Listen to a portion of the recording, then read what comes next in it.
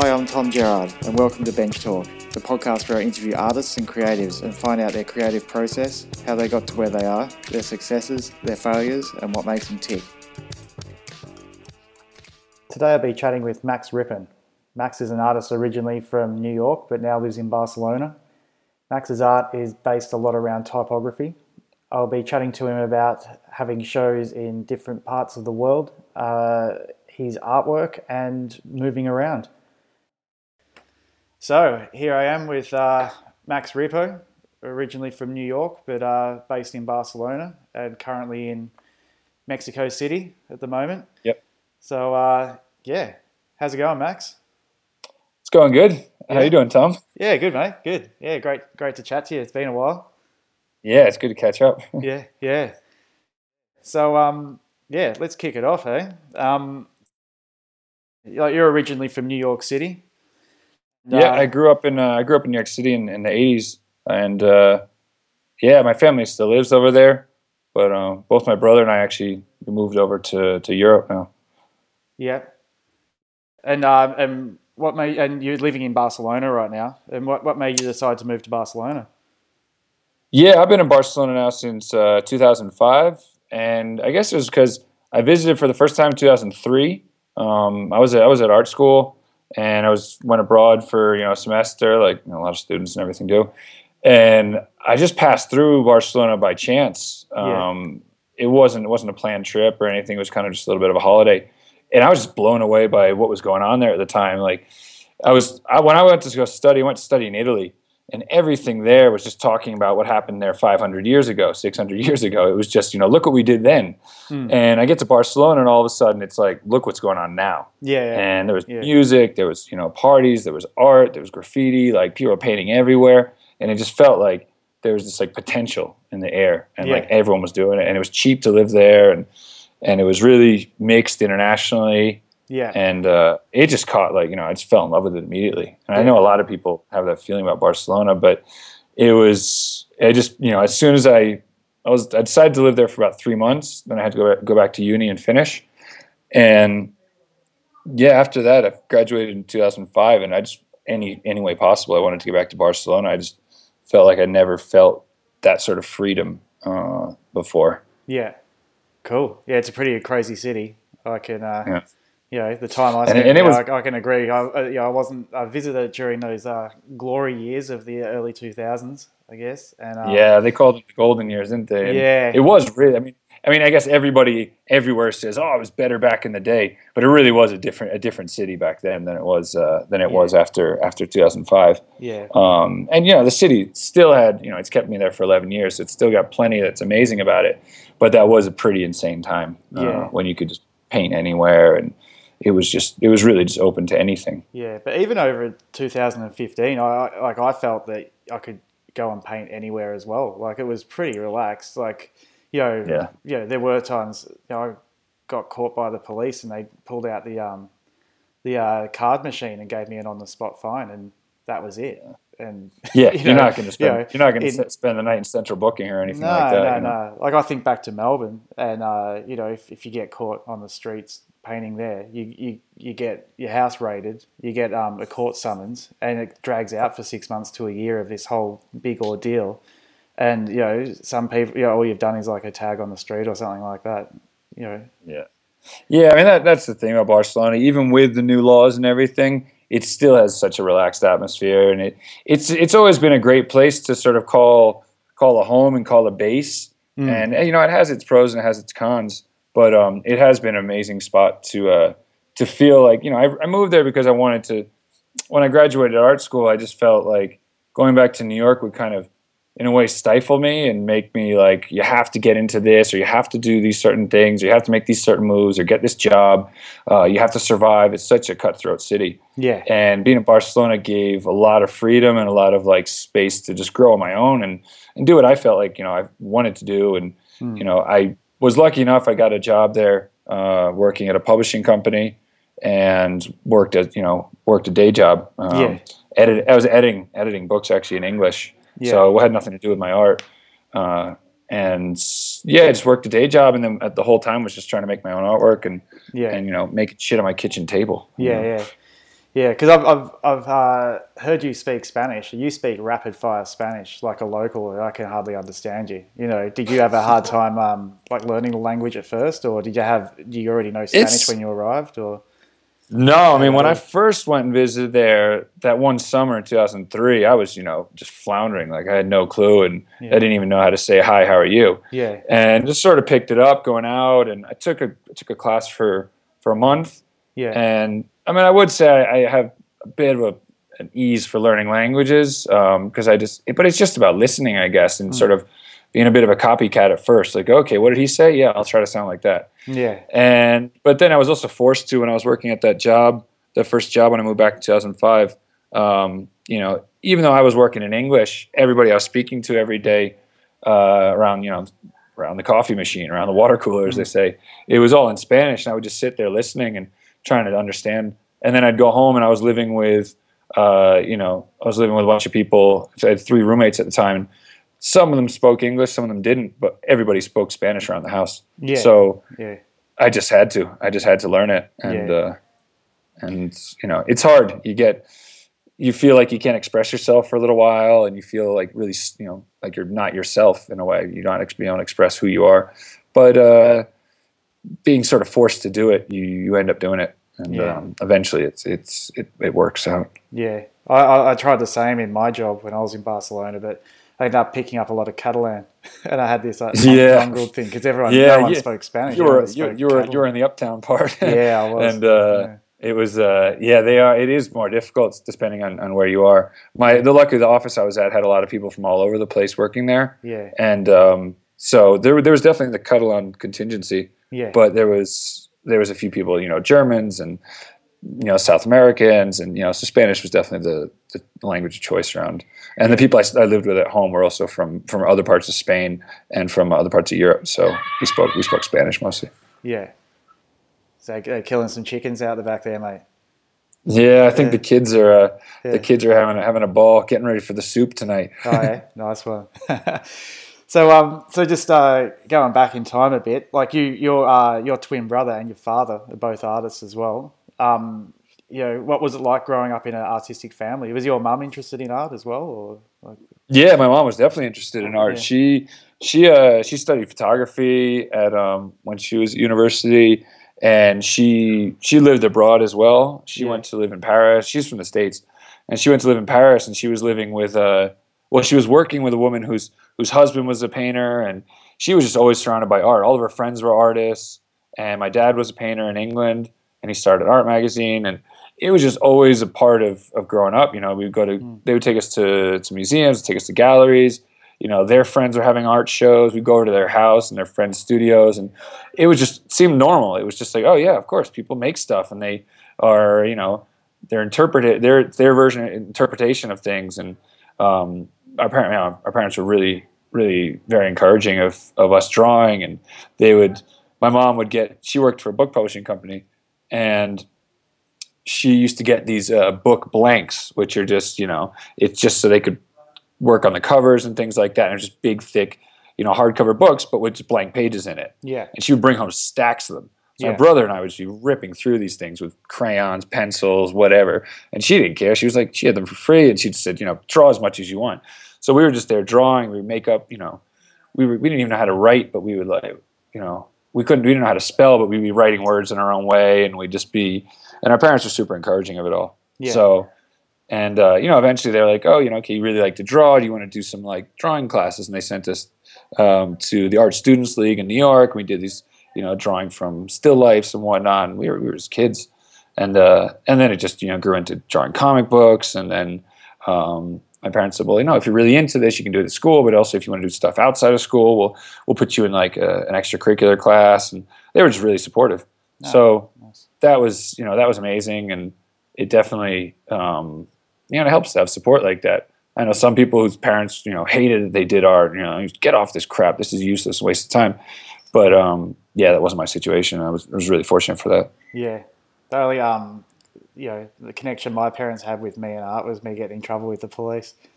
Yeah, yeah. If the police hadn't been involved, though, would they have been more supportive? I don't know. I don't know. Yeah, they've always been pretty supportive. I can't complain, you know. But just they just never really understood the art thing.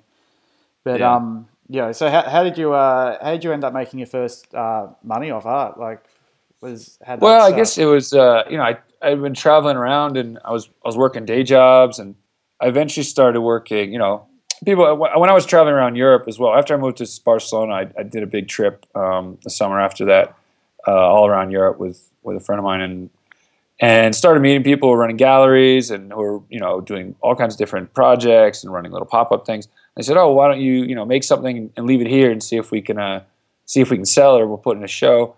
And the first few things, you know, didn't sell, and I was, you know, but I was doing little drawings here, photography stuff, and it ended up being sort of commercial jobs sometimes. We're like, oh, can you go photograph some street scenes and whatnot? We need to use this for a book cover. We need to use it for this.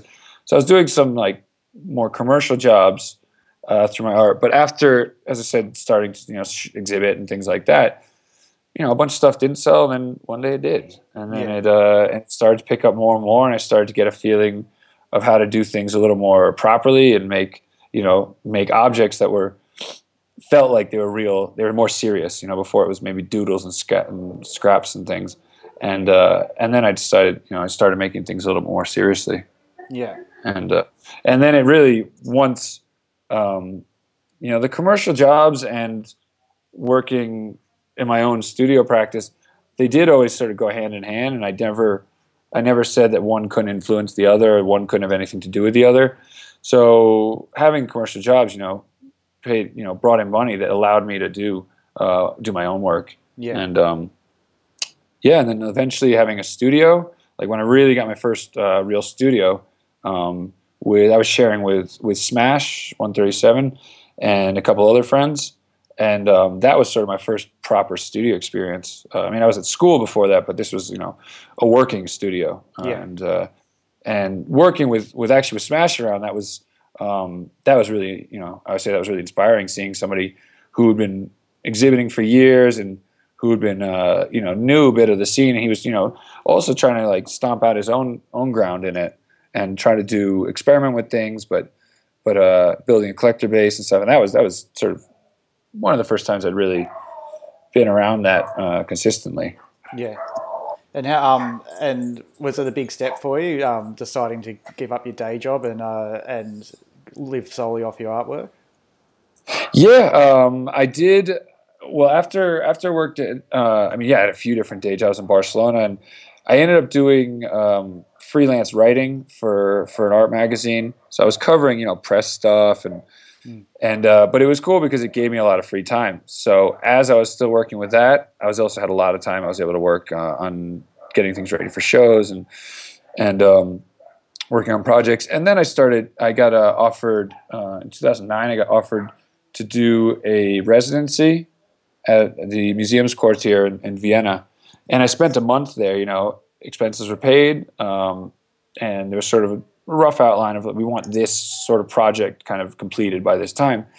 And that was, you know, I can't remember if that was the first time that was just entirely dedicated, but that was a major moment where I was able to really focus entirely on just making, you know, work. Actually, well, no, before that I'd traveled around and I'd worked on solo shows and I'd done shorter residencies, I guess, but it was but those kinds of experiences of, you know, where you sort of take yourself out of your everyday life or, well, especially before I had a studio, and just focus on your work. That was, you know, something that really just has a big impact and lets you grow in a lot of ways that you wouldn't normally be able to do otherwise.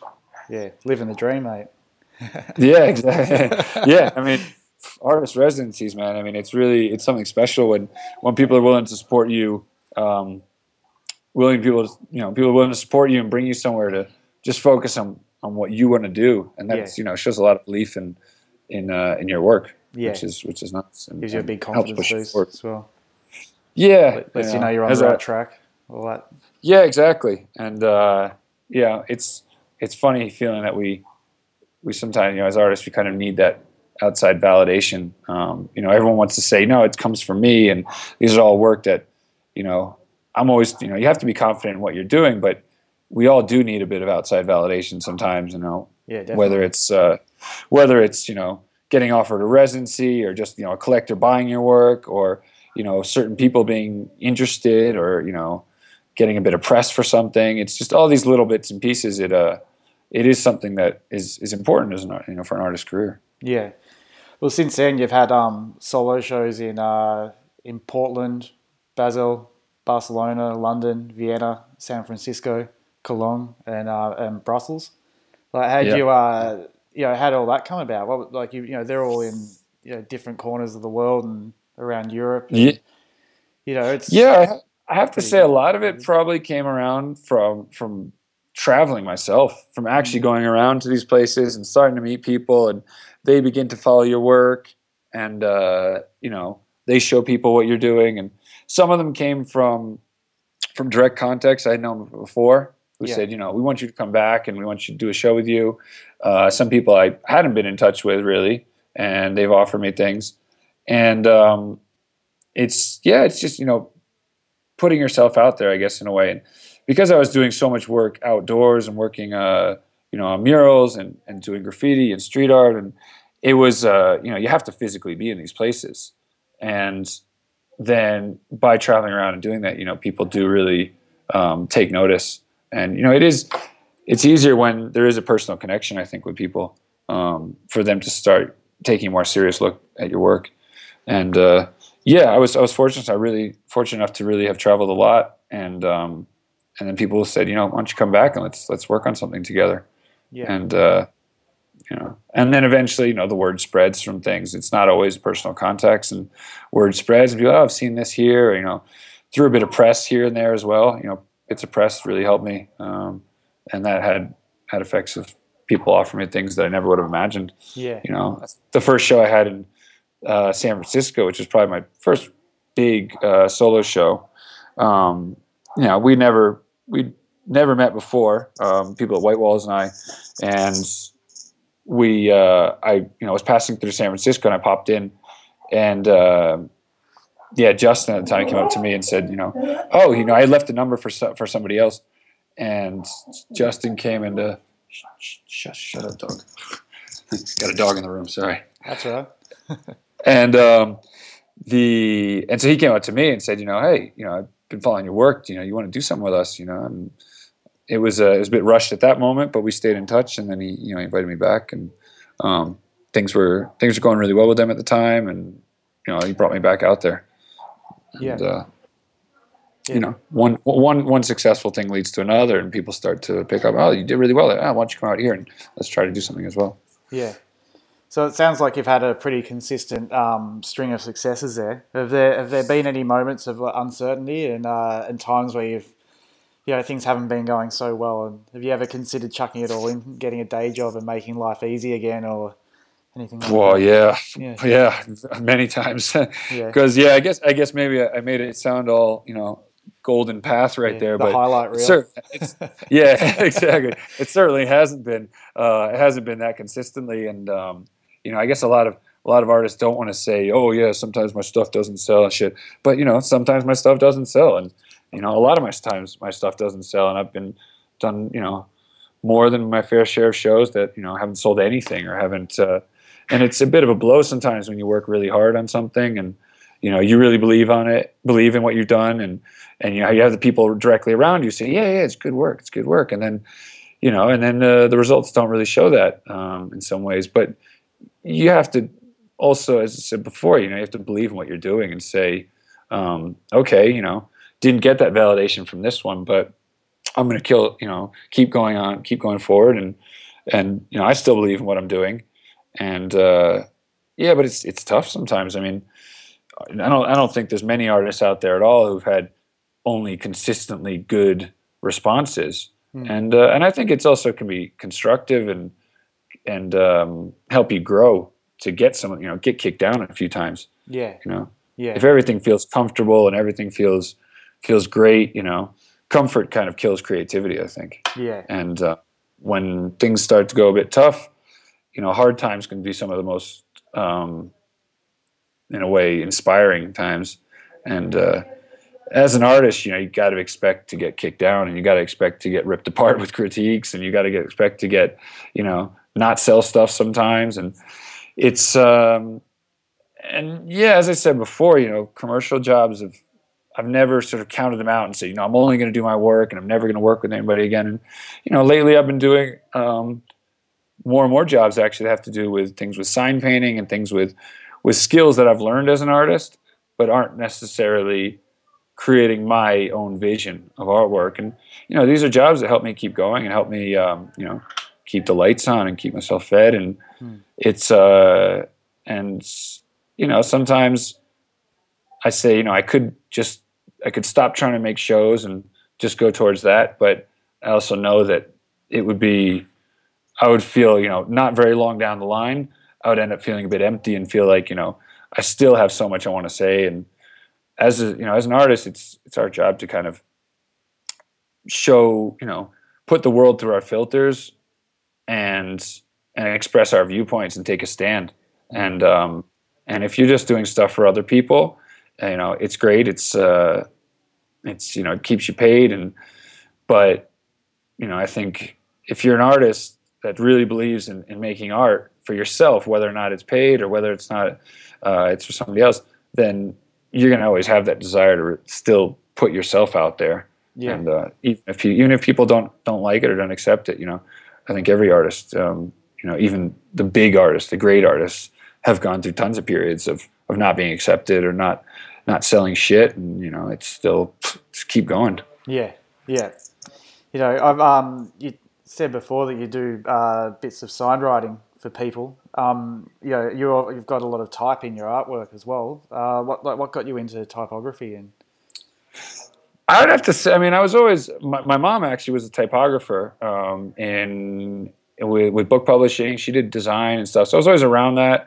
And I wasn't that into it as a kid, but I would do, even when I was in comic books, into comic books as like, a 7-year-old, I'd be like, oh, look at the title lines. Like, those are really cool looking. And then obviously got into graffiti, and, that's just letters, and you learn how to make letters. You're trying to make your name look good. And then, I got bored writing my name. So I was doing like, messages, and I was doing stuff out, doing murals with type-based stuff. And I was doing it, and it was funky, and some of them looked kind of shit. And then I started being like, okay, if I'm going to do this, I should make it look right and do it properly. And I remember one of the earlier like group shows I was in, I started trying out like, okay, I should try out one shot. This is sign painter's enamel, and I didn't have any clue what I was doing. And I remember trying to paint letters and feeling like, wow, I'm really not very good at this actually. Like, and I'm using all these letters and I'm doing it, and I'm just kind of like mashing my way through it. But if I want to really do this, I should learn how to do it properly. And I never took any, any workshops or really had any mentors with that. And so in the end, it was really pretty self-taught with all the sign writing and lettering and stuff. And just, same with graffiti. If you do it 1,001 times, you're going to start to get something that looks right. And so do it another 1,000 times, and then maybe something else will look right. Yeah, and then another 10,000 more. Exactly. And 10,000 times more, then you're starting to get there. Yeah. So you've just completed a big job for Casa Benet in Barcelona. It's a new hotel opening there. You've done all the hand painted signage for all the rooms and the whole place. It's the photos I've seen look amazing. Do you want to tell me a bit about that? What's going on? Yeah, so that's like the kinds of jobs that it was. I never really imagined, and little by little, by doing, having my artwork, leading myself into sign painting. This hotel, Casa Bonai in Barcelona, asked me, we want an artist to create the whole signage system, and the whole idea too. What I proposed to them was to do the whole thing and design it all, but also paint everything by hand and do it like really the old school way.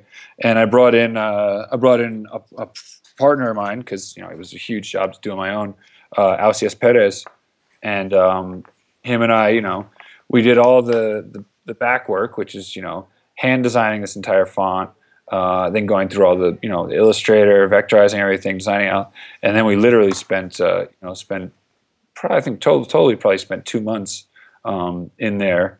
Hand painting every single door number, every single directional sign in all the floors, the warning signs, the emergency exit signs, and just and that really, I mean, that alone, I'd done jobs here and there with sign painting, but that was just such an intense, repetitive, just absolute quantity of work that it was also a bit of trial by fire, I guess. Yeah, yeah. It looks good though. It looks really good. Yeah. Thanks. It was a crazy project, to paint an entire hotel by hand. And it was funny as I was doing it, the guys putting up the drywall will be walking by and they're like, really? Like, wouldn't it be easier to stick up a piece of vinyl? And like, who does this anymore? Yeah. And I'm like, man, back in the day, probably not even, 50 years ago, every hotel needed to have somebody to do all that, you know, and that was kind of the norm. And it's so far removed from, people's concept of what happens today, of how things are done, that it was really cool to do it. I think, and it was something that people aren't used to seeing something done by hand. And, even just if you're painting a wall, for example, this is going back to painting graffiti and whatnot, but say you're painting a wall daytime, say you're down in South America, you're painting someone permission, people just stop and they're like, oh, wow, I've never seen that actually done. It's just, it's there. Yeah. And they don't think about the process about it. Yeah. And that's something that, doing, working in that commercial way, people being like so stoked and seeing a process, that's led back into, my studio practice. And I try to show now a lot of the stuff I do is to do with showing the works and the bits and pieces of the process. Yeah. And making that the work itself. And so that's another way in that, I guess, commercial work that I've done is sort of led back into studio work. Yeah. So I was, while you were doing that, I was working at Mucho in Barcelona, and they were taking care of the design collateral for Casa They were on the design back end for the hotel. And I saw that they really wanted to highlight the fact that you and Elsius were taking care of all the type for the place, and it was a big thing for the hotel to have proper guys come in and do it right, instead of, as you said, getting vinyl printed and stuck on the outside of every door. And but the cool thing too is that the font that we designed was based entirely on these old hand painted sign plaques that they had from the original building that we'd found, I think a handful of them, maybe 5 or 6 we found in the stairwells, and they were these old enamel signs that had been painted by hand. And we designed an entire font just based on what we saw from these 5-6 signs, and then repainted it all by hand. Yeah. So it's that's talking about the history of the building, which is also what the hotel was trying to do, was revive this history of the building and give it its modern touch. Yeah, yeah. So it would have been you would have learned a lot working with Elsius. Have you had other people you've worked with over the years who have almost mentored you or taught you a lot of tricks and tips along the way? I guess there probably have been people, artists and non-artists who I've met and sort of shadowed. And I worked after I finished university. I studied printmaking there, and I went and worked at Paste Editions actually in New York City. Mm-hmm. And there, Paste Editions, if you don't know, it's a major print. Well, it's a major gallery. It's a huge international gallery, but their print studio in New York City does prints for Chuck Close, Jim Dine, Kiki Smith, a whole slew of major artists. And I was working with the master printer there, Bill. I can't remember his last name actually, but Bill, and working under him for a summer. It was just an internship, really.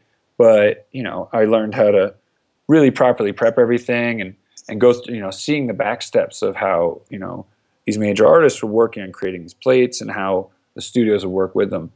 But then, even having Adrian, having Smash in my studio, like seeing how he worked, that was a really big inspiration. And it's something that I think it's important to always, never feel like you've figured it all out, Yeah. When I was in Portland in February, I did a residency there and I did an exhibition. And part of it was I really wanted to, they have a really strong sign painting tradition there. And I really wanted to tie up with some of the really good guys there and the guys who had, had history. And I ended up going and shadowing these 2 guys, Justin Reed and Pete what the hell is his last name? Anyway, Pete. Call him Pete. But yeah, Pete. Yeah. And they showed me how to do, you know, gold leaf lettering, gold leaf sign work on glass, and you know, which is really old school tradition. And it's something that I couldn't have learned in Barcelona on my own. I mean, I could have taught it to myself through videos and whatnot, but it makes a difference when you got somebody who really can show it. You can show you that stuff, and you know. Yeah. You know, I said to them, it's like, you know, I want to be your apprentice. Like, I'll go get you guys coffee. I'll get you a sandwich. I'll fucking clean up and sweep up. Like, I want to learn this stuff. Yeah. And I think that's important, you know, for any artist, just be like, don't feel like you know everything. Yeah. Yeah. I've worked with you in your studio before, and I've seen you painting a lot. You know, do you have a creative process that you stick to, like that's your default process, or do you mess around with lots of different techniques and ideas and ways of approaching a different canvas at a different time and materials and whatnot? Yeah, I don't know if I have a specific set. I don't know if I have a set process. I mean, a lot of it comes from sketching out ideas first, just, you know, quick sketching. Drawing was always really my thing when I was a kid. Constantly having, I mean, I always had sketchbooks since I was, you know, really young, and that's where I think a lot of good ideas come from that. Just, you know, not editing yourself from the beginning, just letting stuff flow. But, you know, nowadays I've been reading a lot, and you know, I'll be reading. You know, I read a lot of books about art, about art history, and even about philosophy. And all of a sudden, you never know when an idea can just hit you. And you know, just jot something down, and then I'll sort of start working out on paper. But it really can change. You know, sometimes I'll just need to dip my hands right in a bunch of material and just, you know, put up some canvas on the wall and start painting on it, and then see what happens. And sometimes it's a little bit more planned out, and I sketch things out and say, okay, this is how I'm going to attack things. Yeah, I wouldn't say I have a set way of working, but definitely just always being open to things, just keeping your eyes open and your mind open at all times. You know, whether it's walking down the street and seeing a really cool sign, seeing a really nice place tag, or you read a book and, you know, oh, that's a great idea, or that sparks something in your head.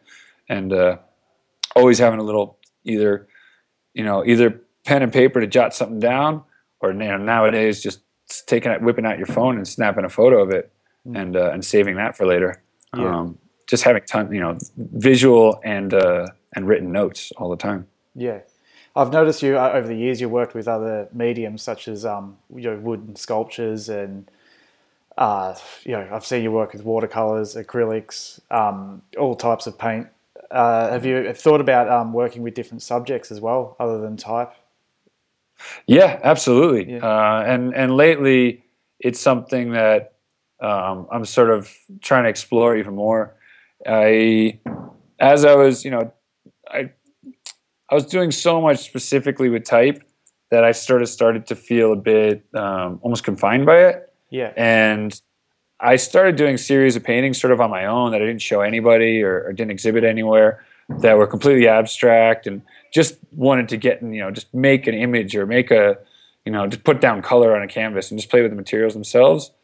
And through doing those for a little while, I actually, sort of built a bit of confidence and started showing those in some exhibitions. And yes, a lot of my shows now, maybe it's because I'm doing more and more sign painting, I feel like, okay, let the lettering and the sign stuff be what it is, and look more at the process and the materials based around it, and maybe let those be the artwork. I mean, for my last exhibition, I was, doing completely abstract canvases, and while I was also painting all this sign stuff on the windows of the gallery. And rather than the paintings being, literally the words, I would use scraps of paper that I used while making those signs, or scraps of canvas that I put down underneath things, or the plastic even that was underneath it, and using all that detritus from around that process and making those the works, and trying to make those the focus rather than being the words themselves. And so sometimes it's, I mean, at this point, I really want to let things flow, and maybe it's not the easiest for galleries to want to pick up my stuff if they don't know really what direction I'm going in right now. And right now my exhibitions have been a bit all over the place. But for me, it's about the process and about experimenting. Yeah. And oh, nice. You live in your studio, it's split level. You got an upstairs and a downstairs. Do you paint every day? No, I wish I could say I painted every day. Yeah. But there's days when I have to focus on. Well, I mean, I guess it's painting. But if I have to work on jobs, I don't get to just get back in the studio and work on my own stuff. And it's something that sometimes life gets in the way, and Barcelona distractions get in the way, or work gets in the way, and I don't get to just get in and experiment as much as I would like to. And it's something that I definitely want to work towards doing more. And maybe even worry less about working towards specific projects, but really just letting just going in and experimenting around. But I do know that I do work really well with deadlines. Yeah. And if I don't have deadlines, it's hard for me to get in and get things done sometimes. Yeah. Yeah. You've mentioned that you're thinking of maybe moving to the States. What's on the horizon for Max Ripper? Yeah. Well, actually, that is going to be my move. Barcelona. I would say my time in Barcelona, the sun is setting, and it's been 11 years. And well, as you know really well, it's a great city for being based, and good quality of life. But comfort can sometimes kill creativity. And getting out of your comfort zone and going somewhere where there is a bit more pressure, and also a bit more possibility for connections and the possibilities for exhibiting and things. That was sort of a motivator for me. And as I said, because I've been experimenting a lot too, I even I was thinking about going back to school. And right now at Los Angeles is really where my sights are set. There's just such a scene right now. There's so much going on there. So many people have moved in there, and working in all different modes. Not just in the art world, but with music, with advertising, with design, with anything. It's just this big melting pot right now, and I think it's going to be positive to start. But yeah, it's kind of scary. Give up something after so long and so much comfort and so much okay, I know what this is, I know that street, and just start fresh. Yeah, it's nerve-wracking. Yeah, but experimenting with life. Yeah, exactly. Yeah. You can't keep your eyes closed. No. You gotta stay open to it, and especially as an artist, you gotta always be open to it. Yeah. Coming from someone who's moved countries multiple times throughout their life. Yeah, exactly. I can only say it's the best move you can make, because you know what, if it doesn't work out, you just turn around and go back. But or you go on to the next place. Exactly, well. But very rarely it doesn't work out. But you've got to take the plunge to even have the opportunity. Yeah, I think you know more than most people about if you get too comfortable, it can be a bit it feels really nice and you can get settled for a bit, but you do have that itch, and when you step out of your comfort zone, you're forced to adapt, and all kinds of new things that you never expected can happen. Yeah, and especially when you go to a place where there's a lot going on. I moved out to Barcelona in 2005 when there was a lot going on, and that was partially what drove me out there. Was so many artists were living out there. Everyone was coming through. It was this big hotbed of action, and then it died down quite a bit. But right now, I think a city like LA, or even a city like New York, Mexico City has a big scene actually right now.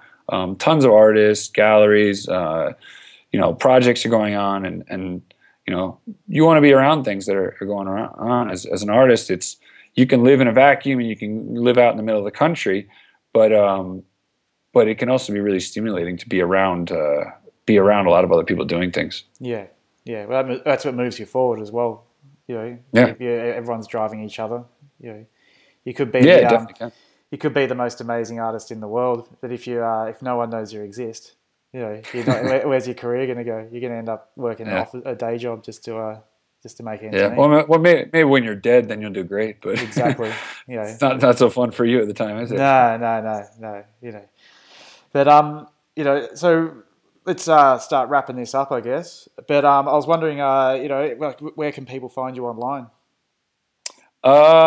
right now I've mostly been place I update the most is definitely my Instagram, and that's just Max Ripo, MAXRIPO, and that's where I keep, sort of my own visual journal of everything I see around me, the stuff that inspires me, bits and pieces of my own work. But I don't know. I think Instagram is probably my most updated. Otherwise, there's my website, which is max-rippin.com. Yeah. All right. Anything else to add? Anything you haven't had a chance to talk about that you want to get off your chest? No, I think right now this is pretty much it. Look forward to getting out to LA and seeing what's next. All right. Well, thanks for coming on to the podcast, Max, and it's been great to catch up. Yeah, thanks very much, Tom. It was really good to talk. Yeah, no worries. All right, mate. Have a good one. Bye. Check out the Bench Talk website, benchtalkpodcast.com. There you can listen to past episodes and keep up to date with what's up and coming on the podcast. You can also listen on SoundCloud. Just search for Bench Talk. And don't forget to follow us on Instagram, bench_talk. Thanks, and I look forward to you tuning in again next week. See ya.